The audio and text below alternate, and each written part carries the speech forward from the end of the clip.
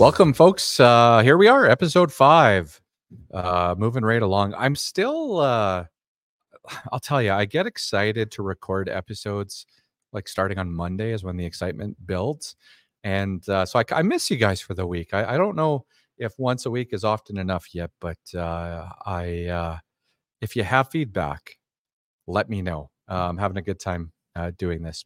Episode 5, I'm not sure what we're going to title it yet, but maybe it's going to be something about India weather. We'll see. But welcome back. I hope you guys are having a good time listening and staying in tune with what we got going on here at the What the Futures podcast. Lots of different ways to communicate with us, folks. We've got our social media, Instagram, Facebook, Twitter, LinkedIn. Send us a message. We will respond. Of course, you can reach out to the text line. That's 1-855-606-1889. Again, text futures to that number, and you'll get added onto our text list. You can email me at whatthefutures@gmail.com. And of course, head over to the website, whatthefuturespodcast.ca, and send me a message through that. Lots of ways to interact with the show. And remember, you have an opportunity to drive the bus here a little bit. So if you have a topic that you want covered off, just like Keaton out of Fisk, Saskatchewan, wanted to know about brown mustard. Appreciate you reaching out, Keaton. I've got Chuck Penner joining us to cover that topic here later on in today's episode in just a couple of minutes. We also have, like everybody, a bit of a Black Friday sale. So if you want to go and buy a hat and a hoodie, I'll send you a free bag here of What the Futures coffee. That's a Brazilian dark roast. We have a partnership with Roasty Coffee Company out of Sherwood Park, Alberta. Great stuff. So that's if you order a hat and a hoodie. If you spend $125, I will also throw in some free shipping. Now, we don't have a storefront, so I did email out a list of what we had. We've got some hoodies, some hats, some toques, not a lot of stuff, right? So it doesn't make sense to have a storefront going at this time. But if you're like, hey, Ryan, I'm interested in getting some free coffee, what do you have? I'll email you over the listing. And of course, you can always join our newsletter on the website. Those folks got the email yesterday. I'll send it out again on Friday to check out what we have going on. Maybe I'll splash them on Instagram as well. We'll see how far I get. Also want to thank our sponsors. Of course, from the beginning, we have Pioneer Seeds. That's Tower Farms, the agency, Jacob and Becky Boychuk. Appreciate you guys sponsoring us early on. And of course, they help. They're going to help some lucky farm win a bag of P516L. We're going to give away free canola seed every month here starting in December. And how do you qualify? Send me a voicemail on the website, send me an email, text message, ask a question, make a comment about the show, and I'll get your name entered for that. I think we draw December 22nd, and the odds are phenomenal. I think we got 3 people in there right now. Also, I want to thank our new show sponsor, drumroll please, Taurus Ag. Craig Davidson joining the show a little bit later on to talk about how we can grow a monster oat crop in 2024. Spoiler alert, he uses a lot of big words to help us grow that big crop. And I learned something as well. I'm not an agronomist at all. If I ever give you agronomy advice, I may have had one too many cocktails, and please do not listen to my agronomic advice. So Craig's going to help us out with that. All right, before we get into the nuts and bolts here, let's go over our positive moments for the week. Of course, I like talking about my family and my kids, right? And they bring me a lot of joy each and every week. So they often find themselves in the positive moment part of the episode. And this week's no different. My daughter, Wilhelmina, is 3 years old. And I wanted to get her first pair of skates. And we went and did that earlier this week. Grabbed a nice pair of used skates, grabbed her a nice helmet with a cage. And I that was a plan. Skates and helmet, and away we go. Well, we're at the till, and she says, Dad, we don't have everything. What do you mean we don't have everything? Well, I don't have my stick. I said, do you want a hockey stick? She said, yeah, I want a hockey stick. I'm like, all right, let's get you a hockey stick. So we go, we get the stick, we get the tape, we get a couple of pucks and balls, everything, to get her set up to start shooting some pucks here and having some fun. And didn't dawn on me. I always felt a lot of pride and a lot of joy in that moment because I didn't know that that was something that had caught her eye. And I just want to mention, if you are a coach of a professional hockey team and for some reason you're tuning into the podcast, a farming podcast, just pencil her in for Right Shot D in like 18 years. Pencil her in, college, whatever level. She's coming for you. So that was fun. My other positive moment is that my step ladder, my ladder, I guess not really step ladder, but my ladder held. I put my Christmas lights up and it held once again for another year. Now, you might wonder why that would be such a positive moment, but if you've ever met me or have seen me, I challenge the integrity of that equipment every time I use it. Okay, I'm a bit of a bigger guy, and so when the ladder sees me coming for Christmas light time, it's rallying the troops. It's talking to the rungs. It's getting itself ready for what's about to happen. And once again, it held its end of the bargain, and I safely put up my Christmas lights here in 2023. Even when I mentioned to my wife the morning I wake up, I'm like, this is the day I'm putting up Christmas lights. I swear that she runs to the filing cabinet, grabs our paperwork to make sure that my life insurance is in place. And I don't know if it's fear that I see across her face necessarily, but at the end of the day, she says that all is good, and she's happy that I survived another year of putting on Christmas lights. All right, let's get to the serious stuff now, the nuts and bolts of this episode. I have a lot to talk about, and before we get into some of my maybe things that I learned here over the last couple of days, and we're not going to get to all of it here today. I'm going to have to bump some of this stuff into next week's episode. But it's been an interesting week. So before we get to that, let's bring in Chuck Penner and let's dive into some of these very unique and interesting market topics. Without further ado,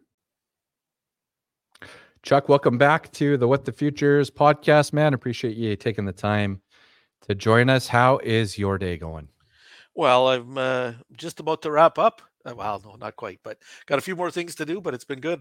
I'm always good when Awesome. you can always work hard and spin your wheels and get nothing done, but then some days you actually get things done. And so today's been one of those days. Good days for sure. You bet. I got a lot of questions for you for this week, and I think some tough ones. So we'll put you on the spot here and see what we can get for answers. Okay. But I want to start off. I caught an article last night in regards to India and maybe some weather concerns going on in India.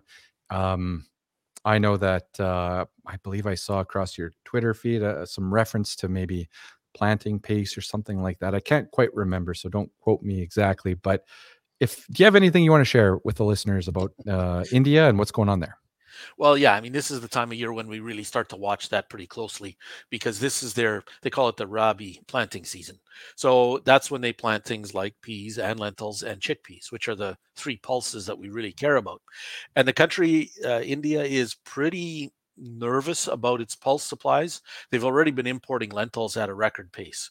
Okay. And large amount of those are reds, but all greens as well, which is kind of funny because we don't see red lentil prices moving, Yeah. but I Yeah. would say yet would be Okay.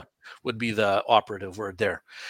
So they're starting to plant that now, and they started off really strongly. They were especially on lentils, they were running well ahead of average. But I think that was more so because they just got an early start. It was drier, so we know that when it's dry here, for example, farmers get on the land quicker, and so on. So I think it's partly that, but in the last week or two, it's actually really slowed down quite a bit. So they were well ahead of average, and now they're actually dropped below average. So I don't know. That could be just, well, they're not getting the reports from the various parts of the country Mm. quick enough or something, or I don't want to jump to conclusions quite yet.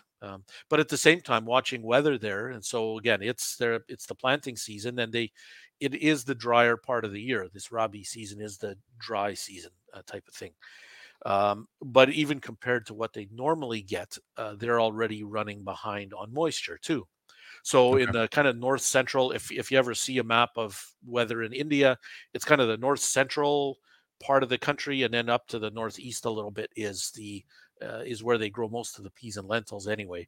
And those it's a mixed bag right now. Maybe I'll put it that way, because there's areas that are quite dry and some that have been getting normal rainfall so far, but Okay. the biggest areas are dry. So yeah, India is absolutely worth watching. And here's the intriguing part. What I find intriguing. This is an inside scoop for your listeners. Nice. But pea prices in India, yellow pea prices in India, have been just rocketing higher lately. And so they've moved up well above Desi chickpea prices. And I don't know all of the reasons why, but I'm just watching these prices. Now, you probably also know that, well, right now India isn't importing. They don't allow any imports of peas. They haven't for years. Yep. They have 50 or 60% import tariffs, and they actually have a limit on the volumes, even if you would sell in there.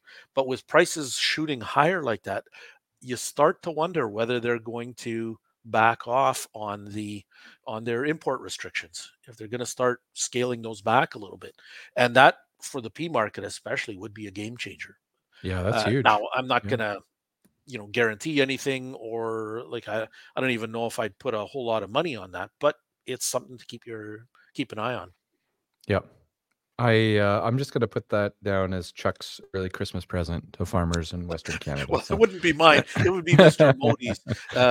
Modi's Christmas present. And the other part of that is that India is having an election in April, a general election, okay. and so they want to keep their consumers happy. So higher food prices, they want to try and move away from that. And so, Yep. because they have these restrictions, if they would drop them, you could get more imports in, and and help lower food prices. If only it were that simple here. But Yeah. anyway, Well, that's great. Let's put that on the radar here to keep an eye on what's going on with India. Anything else on that topic, or is that kind I of think covered? that's the big part anyway. Good. The main pieces. Well, I'm gonna switch now to the second question I had, which was we have sideways markets in a lot of the specialty crops right now. If you look at, I would look at most of the peas and lentils, flax. Um, my question was, do we stay patient and wait for more demand to arrive? But any additional thoughts around that? Yeah, well, I'm going to have to take them one at a time, Yeah. because each market is different. So I would say for things like green and maple peas that have really taken off, they've gone up and then they've kind of plateaued. Maybe that's a good way of putting it. Hmm. And to a large degree, it's because the buyers have bought what they need for the short term, and then they kind of back off a little bit. But it's not like that market is going to go soft either in the next, you know, the next number of months, I would say. Sure. And Yeah. every time, because the supplies of those are so tight, every time somebody wants to come back in and buy some more, like some importer wants to come in for more Canadian green or maple peas, they're going to have to pay a little bit more than they did last time. So that one I'm not too worried about. Okay. The yellow pea market, aside from what we just talked about with India, there are a little more concerns there, and it's mostly because there we're competing with Russian peas in China, and Russian peas are, I'm going to say, $40 to $50 a ton cheaper, landed in India, in China, sorry, Hmm. than Canadian peas. So it's really, Canadian peas still have the better quality, but it's acting as a governor on that market. So I don't know. Of course, if India changes its plans, Yeah. then all bets are off, and whatever. But that would be kind of the situation for the peas. On flax, that's one where we were really not seeing much, if any, demand at all. We took a bit of a rise early in the year. Mostly that was, I think, like domestic processors, like the people who mill it for feed and for and for oil and that type of thing, that they were getting their coverage, and a little bit from the U.S. as well too. Um, there, I think. We could see a little bit of strength, but earlier I was kind of hoping for more buying from China and from Europe, and so far anyway, there aren't signs that that's happening. It could still happen later in the year. I'm not going to rule it out, but even there, I think the big thing that's going to happen with flax, well, it's actually not going to happen with flax, is that farmers aren't going to be selling much, so that'll Mhm. keep it from dropping too. So that's going to be fairly firm there. Um, on lentils, that was the other one. It's a little bit different for greens versus reds. Greens, those prices are still going higher. So we've Okay. got prices for large greens in the low 70s and small greens in the mid 60s, and so we're at record prices for those. It's kind of a little bit more like green peas. Is that market will kind of it'll fluctuate as people are just going to be buying hand to mouth. So when they come in, they got to spend a little bit more because again, those supplies are tightening up as well too.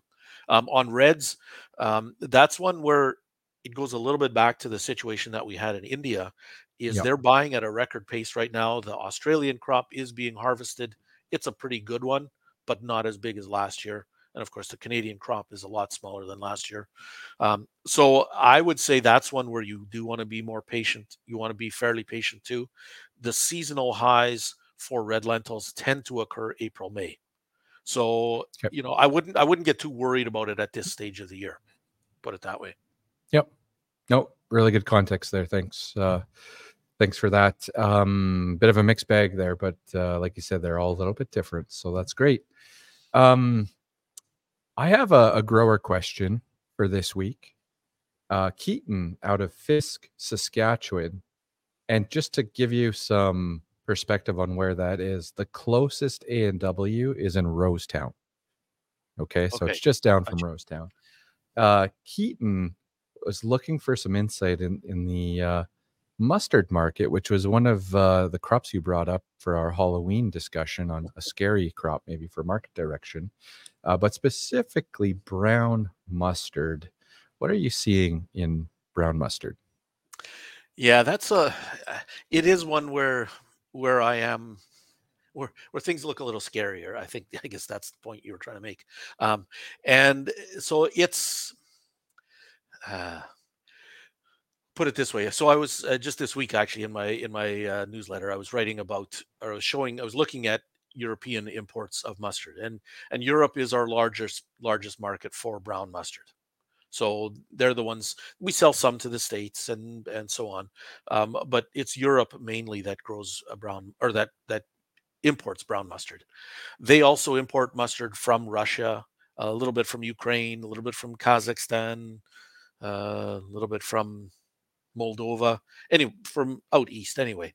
And so they have been bumping up their imports, but it's been Canadian share of that market has been actually dropping, and so that's a really troubling signal for me to a large degree. So this year we had better mustard supplies than we did, of course, in 21-22 when there was very, very little. So we've got more mustard still sitting around and some brown, and then of course now the new harvest that's just come off. But we've had more supplies, so I don't think our dropping market share is because we don't have enough to send them. I think it's because our prices have still been high enough that Europeans are finding it better to go out east Okay. for their brown mustard, and that's not a good situation. So largely, I think that we're kind of uncompetitive in the European market at prices where we're at now. Okay. And so they'll buy some. There are loyal buyers there, and so on. But it's um, farmers here are holding on to their mustard, not just brown, but yellow and oriental too. They're holding on pretty tight, and they've got some pretty high price expectations in mind. I just don't know that those are feasible this year or maybe maybe even next year. Yep. They may get them again, but it may be a long haul before they get them. Okay. Well, Keaton, I hope that answers your question. We appreciate you sending that in. Chuck, that's fantastic work as per usual. Um, one last thing for today. I know you tend to hit the road and put on a few performances throughout the winter here. What do you got coming up for shows or speaking engagements? Well, yeah, if people are looking for a performance, I'm sure they'll be sadly disappointed, sorely disappointed. That's yeah, performing is not my is not my skill. That's for sure. Um, but sorry, that what we've got going on in the next little while. Actually, next week I'm heading out down to Montana. There's a growing grain growers conference down there. I've never been down to that one before in Great Okay, Falls, so that'll be kind of cool. And then I'm doing a virtual one with the Saskatchewan canary seed growers in the middle of December. That's for their AGM. I think yep, I think anybody can dial into that one, join into that one. And then yeah, once we get into January, then I'll be at the crop production show doing a couple of spiels there. And then what else do I got going on? Then later in January, I'm going back down to the States, down to Minot. I'm doing this series of Sask Pulse Grower regional meetings. I'm doing some of them. My partner John is taking Swift Current and North Battleford. I'm taking Weyburn and Humboldt. So those are in February, and then perfect, yeah, I also got one in Yorkton in middle of February too. So yeah, lots going perfect. on. Yeah, you're going to be busy. Lots of chances to catch up with you. So Yep. that's great, Chuck. Let's try to get together again here sometime in December if we can. But always appreciate your insight and that you take some time for the show. So All thank right. you again, and we'll talk to you again soon. All right. Absolutely, Ryan. Talk to you later. It's always great having Chuck join us in these episodes. He's a wealth of knowledge, so I certainly appreciate what we get for perspective. We'll switch gears now to I'm still workshopping segment names, but I'll call this one like markets and stuff, right? I got to get better at coming up with segments and sticking with them each and every week. But of course, my background is crop marketing, and I I don't know. I certainly like to talk about what I'm hearing out there and try to share that with you as well. And this first one, not trying to like pick on anybody out there, per se. But if you look at the canola market, let's talk futures and a few things now. If you look at the canola market, it's it's trading a sideways range. Had a rough day here, U.S. Thanksgiving Day, down like 11 or 13 bucks a ton towards the bottom end of that range, and you get the high side of that somewhere around 720 to 725. Um, what I want to bring up here is that you'll notice that your crushers across the prairies are putting up that sold out sign for December and January and even February in some cases. And I don't think that's a surprise to anybody out there because export business is certainly underwhelming. Chinese demand, quiet. It's hard to export canola seed out of this country right now, or just hasn't happened at the same type of volume as in the past. And so your crushers have some really good margins out there, and it's kind of the only place to really move canola these days. It's at your crusher, so they're filling up. Um, I also noticed mm, the top. Well, I shouldn't say top, but some large consulting firms in Western Canada put out recommendations here altogether. Basically, it's actually a little bit interesting how they all came out very close to each other.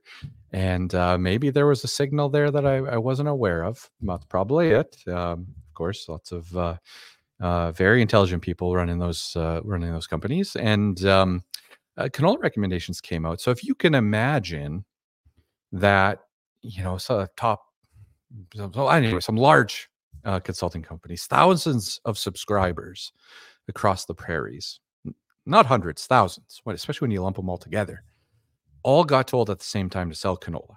All right. And it might be the best decision.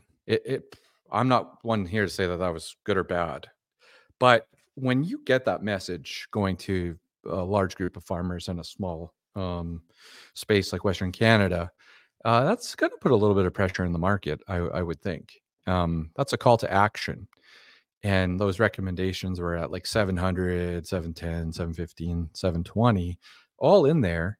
And, thousands of people got that, and thousands of people, I'm assuming, maybe hundreds, but maybe thousands acted on that news. I'm assuming that, okay? Maybe you got the recommendation, you didn't do anything, but you're paying the big bucks for service. You should be, right, listening and executing. So that could mean and be one reason why we saw some of this pressure here recently. This all has happened over the last week or so, and we had healthy looking chart rallying a little bit, showing a bit of momentum, and a lot of sales happening. And those are important sales. Like, I'm not trying to say that that was the wrong thing to do, because it's not. Everyone has to put money in the bank, and cash flow needs are greatest in November, December, January, February. We've March, April. Like, everybody needs money in the winter, and so this is all pretty normal stuff. But I just think that it added to a bit of the pressure. That's all I'm trying to say here, is added to the pressure when you got all these firms selling at the same time. Alrighty. Now, I'm still optimistic in the canola market. I still think the StatsCan report's going to print a bigger canola production number for Canada, and I believe that will pressure futures lower in the short term. But I also see some upside in palm oil. I see some upside potential in soybeans. We'll see what happens with Brazilian weather. If I have to update us on what BAM WX said last week, there is some rains for sure, but maybe a little underwhelming, and the forecast has to verify. It says it's going to rain more, but will it? Time will tell. It does normally rain in Brazil. They normally get that rain. So if they don't, it would be a little bit rare. But I am still quietly optimistic. I just think some of the selling pressure could happen because of some of the wrecks that went out across the prairies. All right. Um, Moving on to wheat. My heart sank a little bit. I think I had a what the futures moment this week when I noticed across Twitter that every farm and their dog now has a wheat basis contract out there, and it's no secret that basis levels are and have been very attractive.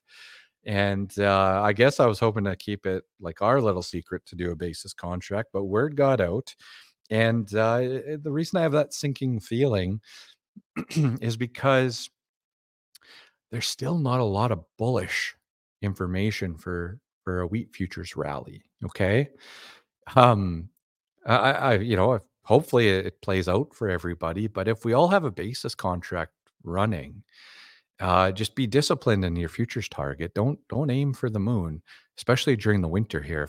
Spring is different. If you're have a basis contract for spring and you want to see what happens with weather next spring, that's different.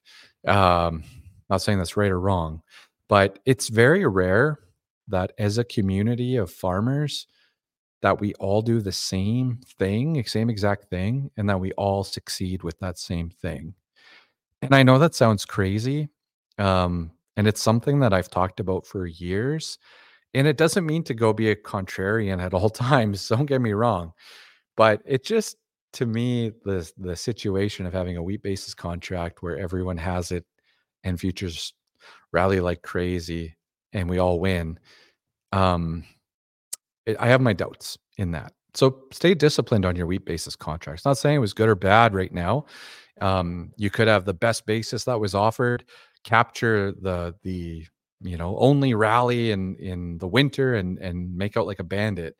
But just be disciplined in your wheat basis, because I don't know. This one just kind of it stinks a little bit for me at this time. So if I told you to do a wheat basis and you were like, "Hey, this guy sounds crazy, but I'm going to do it," just keep that target nice and tight and stay disciplined there. Okay. Um, yeah. Hopefully that helps. I've been chatting with some grain buyers to get some insight on my next topic here, and it's consistent. The message is consistent. Farmers are very bullish. Everyone feels undersold, and we have entered this dark time of marketing, which is the winter months. Like, this is absolutely normal. Like, for me, this is when I want to be delivering grain. I don't want to be contracting grain. I want to be delivering grain. And I'm delivering grain to fill up the bank account, to pay all those bills that are coming due in Dec, Jan, Feb, March. this isn't really the time where I do a lot of selling and a lot of marketing per se. It's a dark time. And if you're not in a bull run like in 22 or portions of 23, this is a tough time for marketing. And this is normal. This is absolutely normal. And yeah, it's we got to get through this time before you maybe see that light at the end of the tunnel in that rally. But buyers are all telling me that everyone's kind of holding on. And again, I just don't, in a market that's been trending lower for a lot of crops, some of the big crops, it's yeah, I don't know, just having grain and storage in 23 and 24 has been an expensive marketing plan. All right, what else do I want to switch to now when it comes to marketing here? We've talked about wheat bases, we've talked about canola, I've talked about my grain buyers. Moving forward here, I wanted to chat crop rankings just briefly. And I do crop rankings all sorts of different ways. I do one where I project average price for the year for my region or my farm. I do one with insurance prices when those come out. I do one with actual prices at times, and but I'm trying to figure out what my average price is going to be, because I know I can't sell everything all at once, or I probably won't. But if crop rankings, if you're farming like northern parts of the prairies, maybe Highway 16 North is kind of a benchmark. I noticed here that from my scenario, oats was very, very friendly. The canola market as well at current prices certainly trends towards the high end of crop rankings, which is totally normal and fine. Green peas, I actually got some new crop bids. Green peas between $12.20 and $13 a bushel for next fall. That actually lifted my projections and put green peas in like a top scenario. I don't have lentils in here yet. Lentils would also show some really promising numbers, because you've got new crop bids at 44 cents on small greens, 47 on large greens, small red lentils 32 cents. Some of those would actually pencil out very well as well into some of the top crops. But green peas surprised me, and yellow peas surprised me. Yellow peas seeing as high as $9.75, just a sniff away from $10 for the fall of 24. And I don't see anyone getting that excited about it. I kind of am, but people aren't that excited. Maple peas, a really fun, interesting story where buyers said, "We don't have a price. Just show us what acres you could maybe grow, and we'll come back to you with a price." It's so tight for maple pea seed out there; they don't even know what's going to get planted right now. And of course, barley scenarios are a little bit harsh. Even wheat scenarios are a little bit harsh here from some of the numbers I've run. Crop rankings, I encourage you to do it for your farm. It's an exercise that could certainly help and maybe pay dividends as well with planning. And I don't have a silver bullet crop out there yet, but maybe I'll come up with one in short order. Again, oats to me is playing out really, really well. So let's bring in right now Craig Davidson, and let's get Craig to teach us a little bit about how to grow that big oat crop in 2024. All right, I have with me in this week's episode Craig Davidson from Taurus Ag. Craig, welcome to the show. How are you doing today? Very well. Yeah, thanks for having me, Ryan. Awesome. Craig, whereabouts are you? Where are you broadcasting from there? What part of the country are you calling home? Yeah, I currently reside in western Manitoba, a small town called Virden. But as Taurus, we operate across all of Canada and parts of the northern tier U.S. So yeah, we're actually based in Alberta, in Calgary, but I'm out here in western Manitoba. Yeah.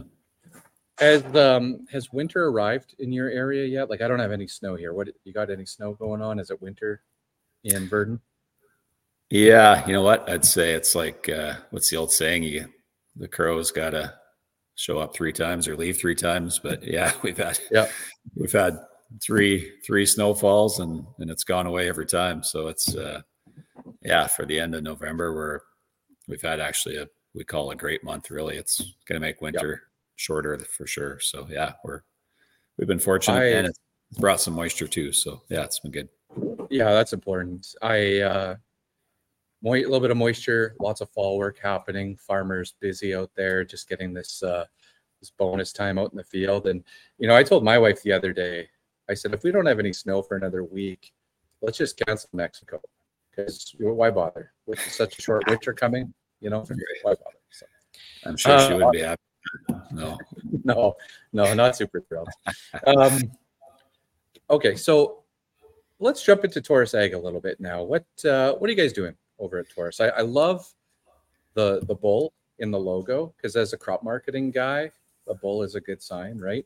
But what are you guys doing over at Taurus?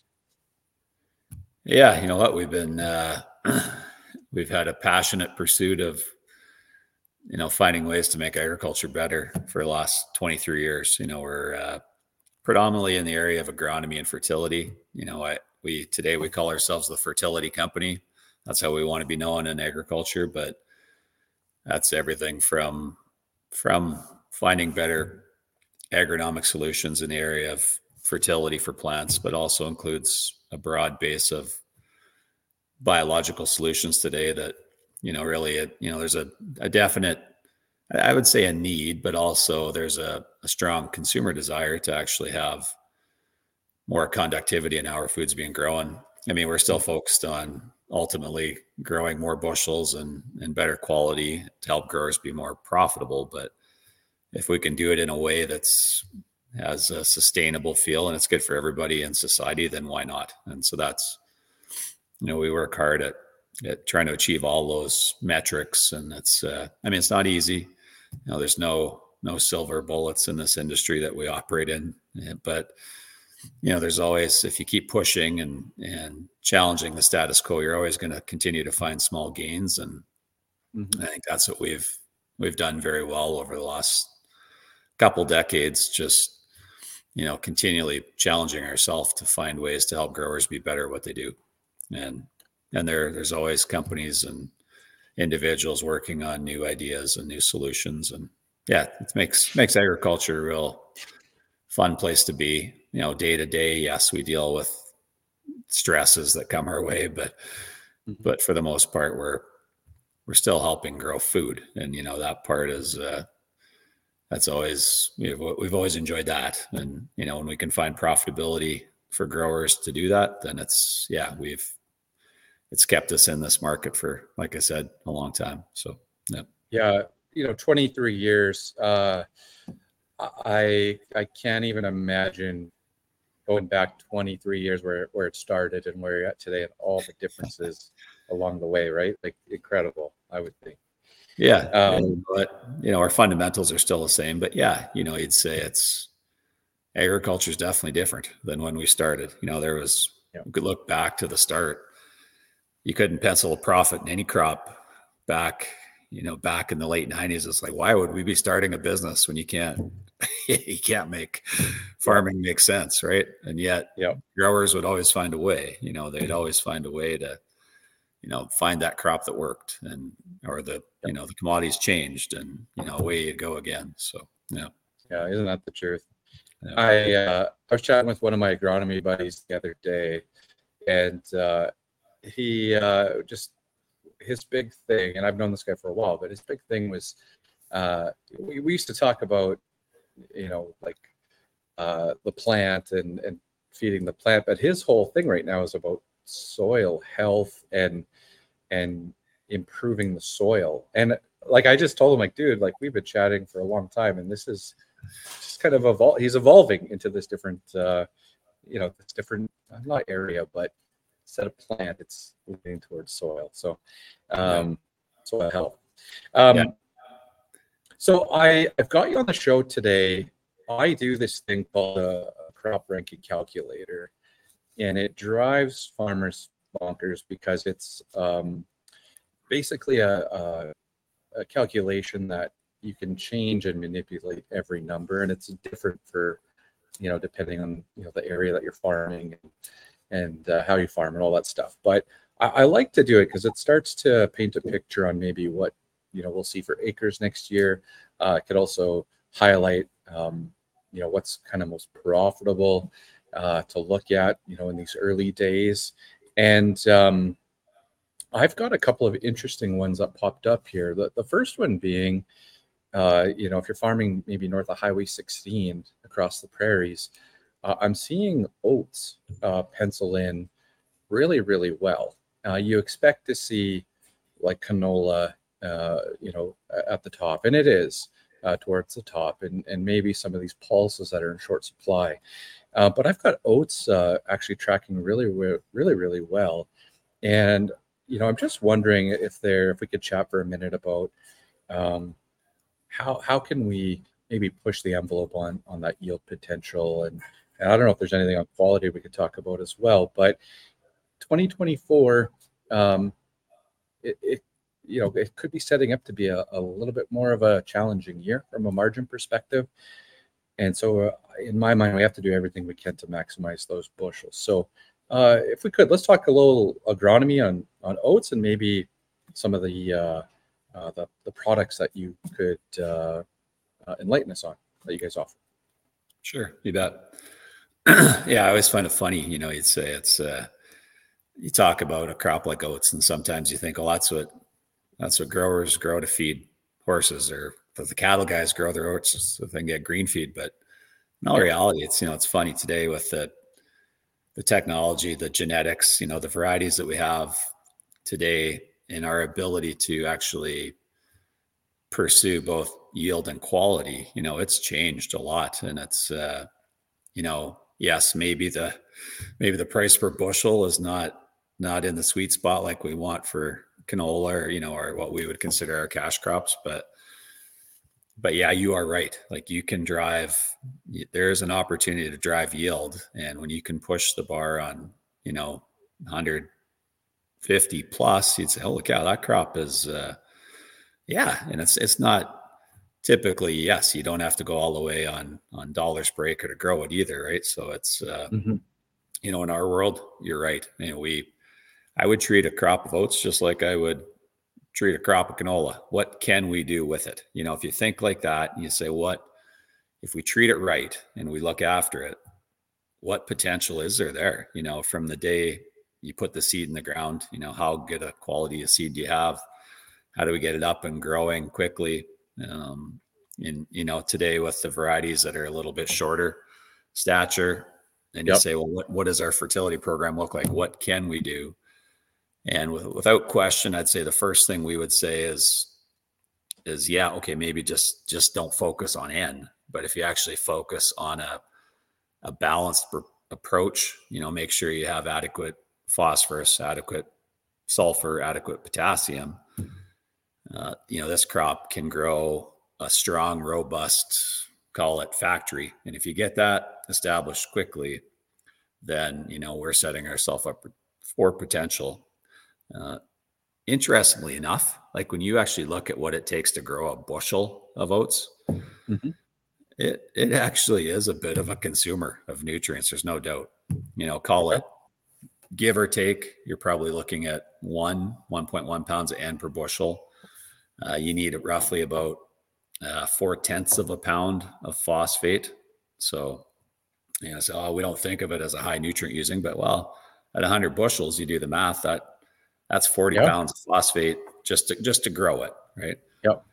You look at something like potash, and this is where it gets interesting. And if you're talking, call it north of the 16, or you start getting into some of the gray wooded soil areas, it actually takes more potash to grow a bushel than it does nitrogen, which is not all crops are like that. But when it comes to oats, you're close to about 1.5 pounds of potassium per bushel to grow it.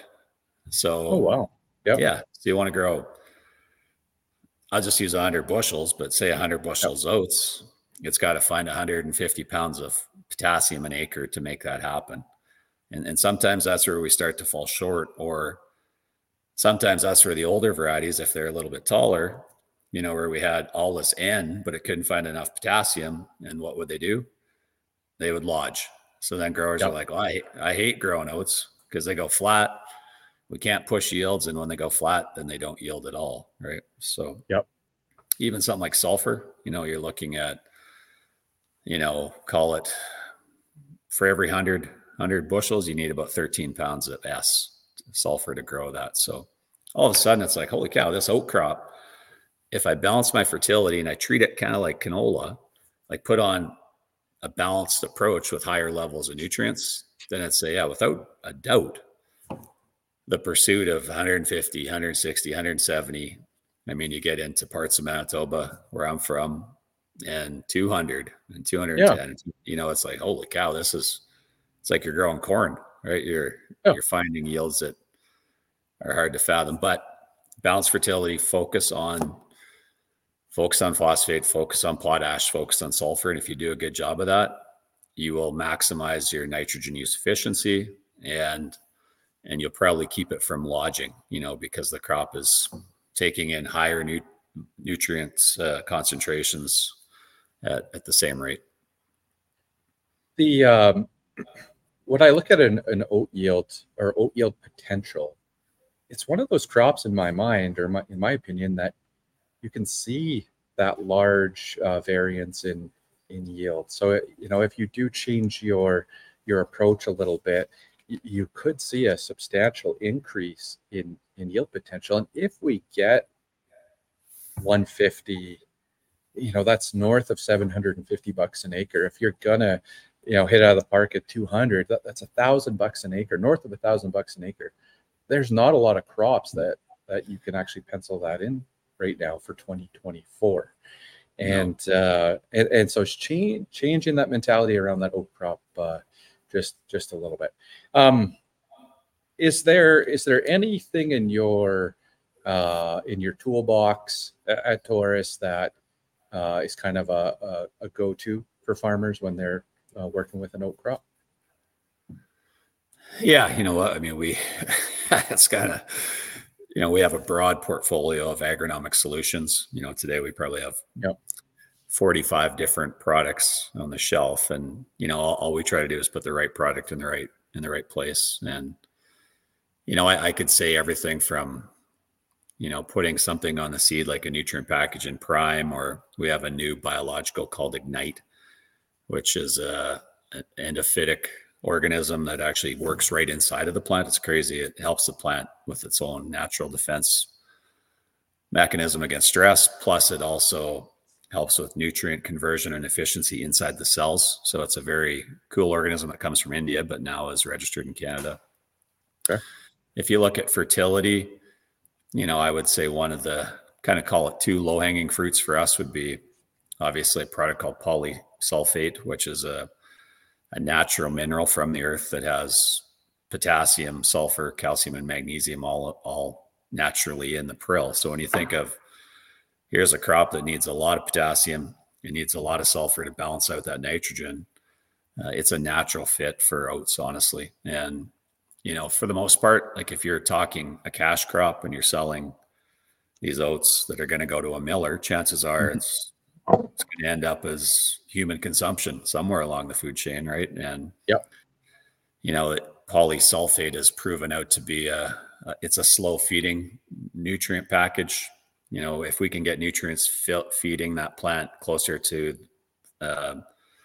call it filling and maturity of the grain, we know that it actually makes a better quality grain as well. So more nutrient dense. Obviously, bushel weight is everything in oats. That's where you're going to get your premiums. And one thing that's interesting, not to get down a rabbit hole here, but if an oat kernel doesn't finish properly, you can end up with a concentration of asparagine. And if you bake it or fry it, that can turn into acrylamides. Well, acrylamides are naturally known in the world to be a potential cause of cancer. And so that is one of the issues with oats. It tends to, if it doesn't finish that kernel properly, we tend to see some issue with a concentration of asparagine. Bake it, fry it, what you do if you're going to turn it into a granola bar or whatever. Mm-hmm. And then you can end up with higher acrylamides, and nobody wants that. It's widely known in the potato business, same thing. You bake or fry a potato, high in asparagine, you get high acrylamides.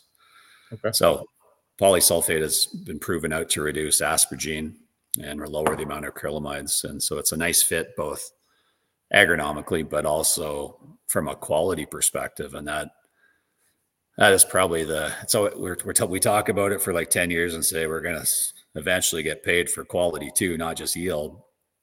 But I think every year that goes by, we get closer and closer to that. And yeah, I would agree. Yeah, countries that are further along or processors that are closer to the consumer, eventually they're just going to continue to ask for these, and eventually they'll have to pay growers to be better at what they do. So yeah, that's a good fit because of those attributes that natural mineral can bring. Yeah. I appreciate you bringing that up and giving us more context around that. I don't know anything about agronomy, so I'm just writing down all the big words here, and I'll Google them after. So I appreciate you joining today's episode. Where can people, if they want more information, where should they go? Taurus.ag, that's our website. Yep. Taurus.agriculture is what it's supposed to stand for. But yeah, that's kind of the house where you could call it the basic information. It also would probably connect you to one of our local representatives, depends on where you're from across the country. We have people from Ontario all the way through to BC. So, we always say we're a boots on the ground type of business. I mean, we want to interact and be involved with growers and retailers and consultants, and nothing like learning if you actually living it yourself and seeing it with your own eyes. And so yeah, I mean, it's like I said, we got all these solutions, but we only want to put the right product in the right spot. And so we're using a baseline of agronomy. We just brought a new business to Western Canada, or Canada as a whole, called Trace Genomics as well, that they're actually using DNA sequencing technology. It's the same technology that we use in human science, but basically they're mapping out the living soil now too. So, we can get a full spectrum of both pathogens and beneficial organisms. It gives us a better understanding of things like nutrient cycling and how biology works with the natural soil to actually make nutrients more available to a plant. And yeah, it's like, I always say it's like disruption happens over years. Like you expect it to happen like when you snap your fingers, but in all reality, it takes time for disruption. And I do think this is truly going to change agriculture to a point where like we're never going back. Once we know like the whole aspect of what's going on in our soil, we're never going back to not knowing. And Yep. having the ability to understand your soil at a DNA level is, I think it's going to make us better oat growers, and allow us to grow better quality and leverage nature, like the good biology that we know is working for us, but we just really can't figure it out. Like we just can't figure it out right now. Access it. Yep. Yeah. But now somebody's figured it out. Somebody's figured out how to take a bag of dirt and run it through a DNA sequencing machine and tell you how many billions of DNA strands you have and what they are. And you're like, holy Jesus, like I can't wrap my head around how that's done, but it's happening. Yeah. I'm making notes here, and I think next time we get together, I think I know exactly where we're going to start on the next one. So thank you so much, Craig, for joining me today. I appreciate the insight on helping us grow a bigger oat crop. And again, one of my top crops for 2024. Hope you had a good time. Anything else you want to add before we pop off? Yeah, well, thanks for having us. This is great opportunity, and I enjoyed talking to you. And yeah, I'd say if there's one take home, any grower out there, treat that oat crop like it's your cash crop. Get it in the ground early, use a good balanced approach to fertility and pursue fertility, because we know what's possible, but understand even what it takes to grow a bushel. And if you get there, then you can start to map out a plan and say, well, we got to step on the gas a little bit more for this crop. We were treating it. We weren't treating it right. It was like, it's our third, fourth, fifth crop down the line that we'll put it in last and we'll treat it like flax and we don't care. And don't do that. Don't do that. Look after it, treat it right, and it'll give back to you. Yeah. Perfect. Sounds good, Craig. Thanks again, and take care, man. We'll talk soon. Yeah. Thanks a lot. All right, folks. So we're at the last part of the show here. I know it's been a packed episode, longest one to date. Hopefully you enjoyed it.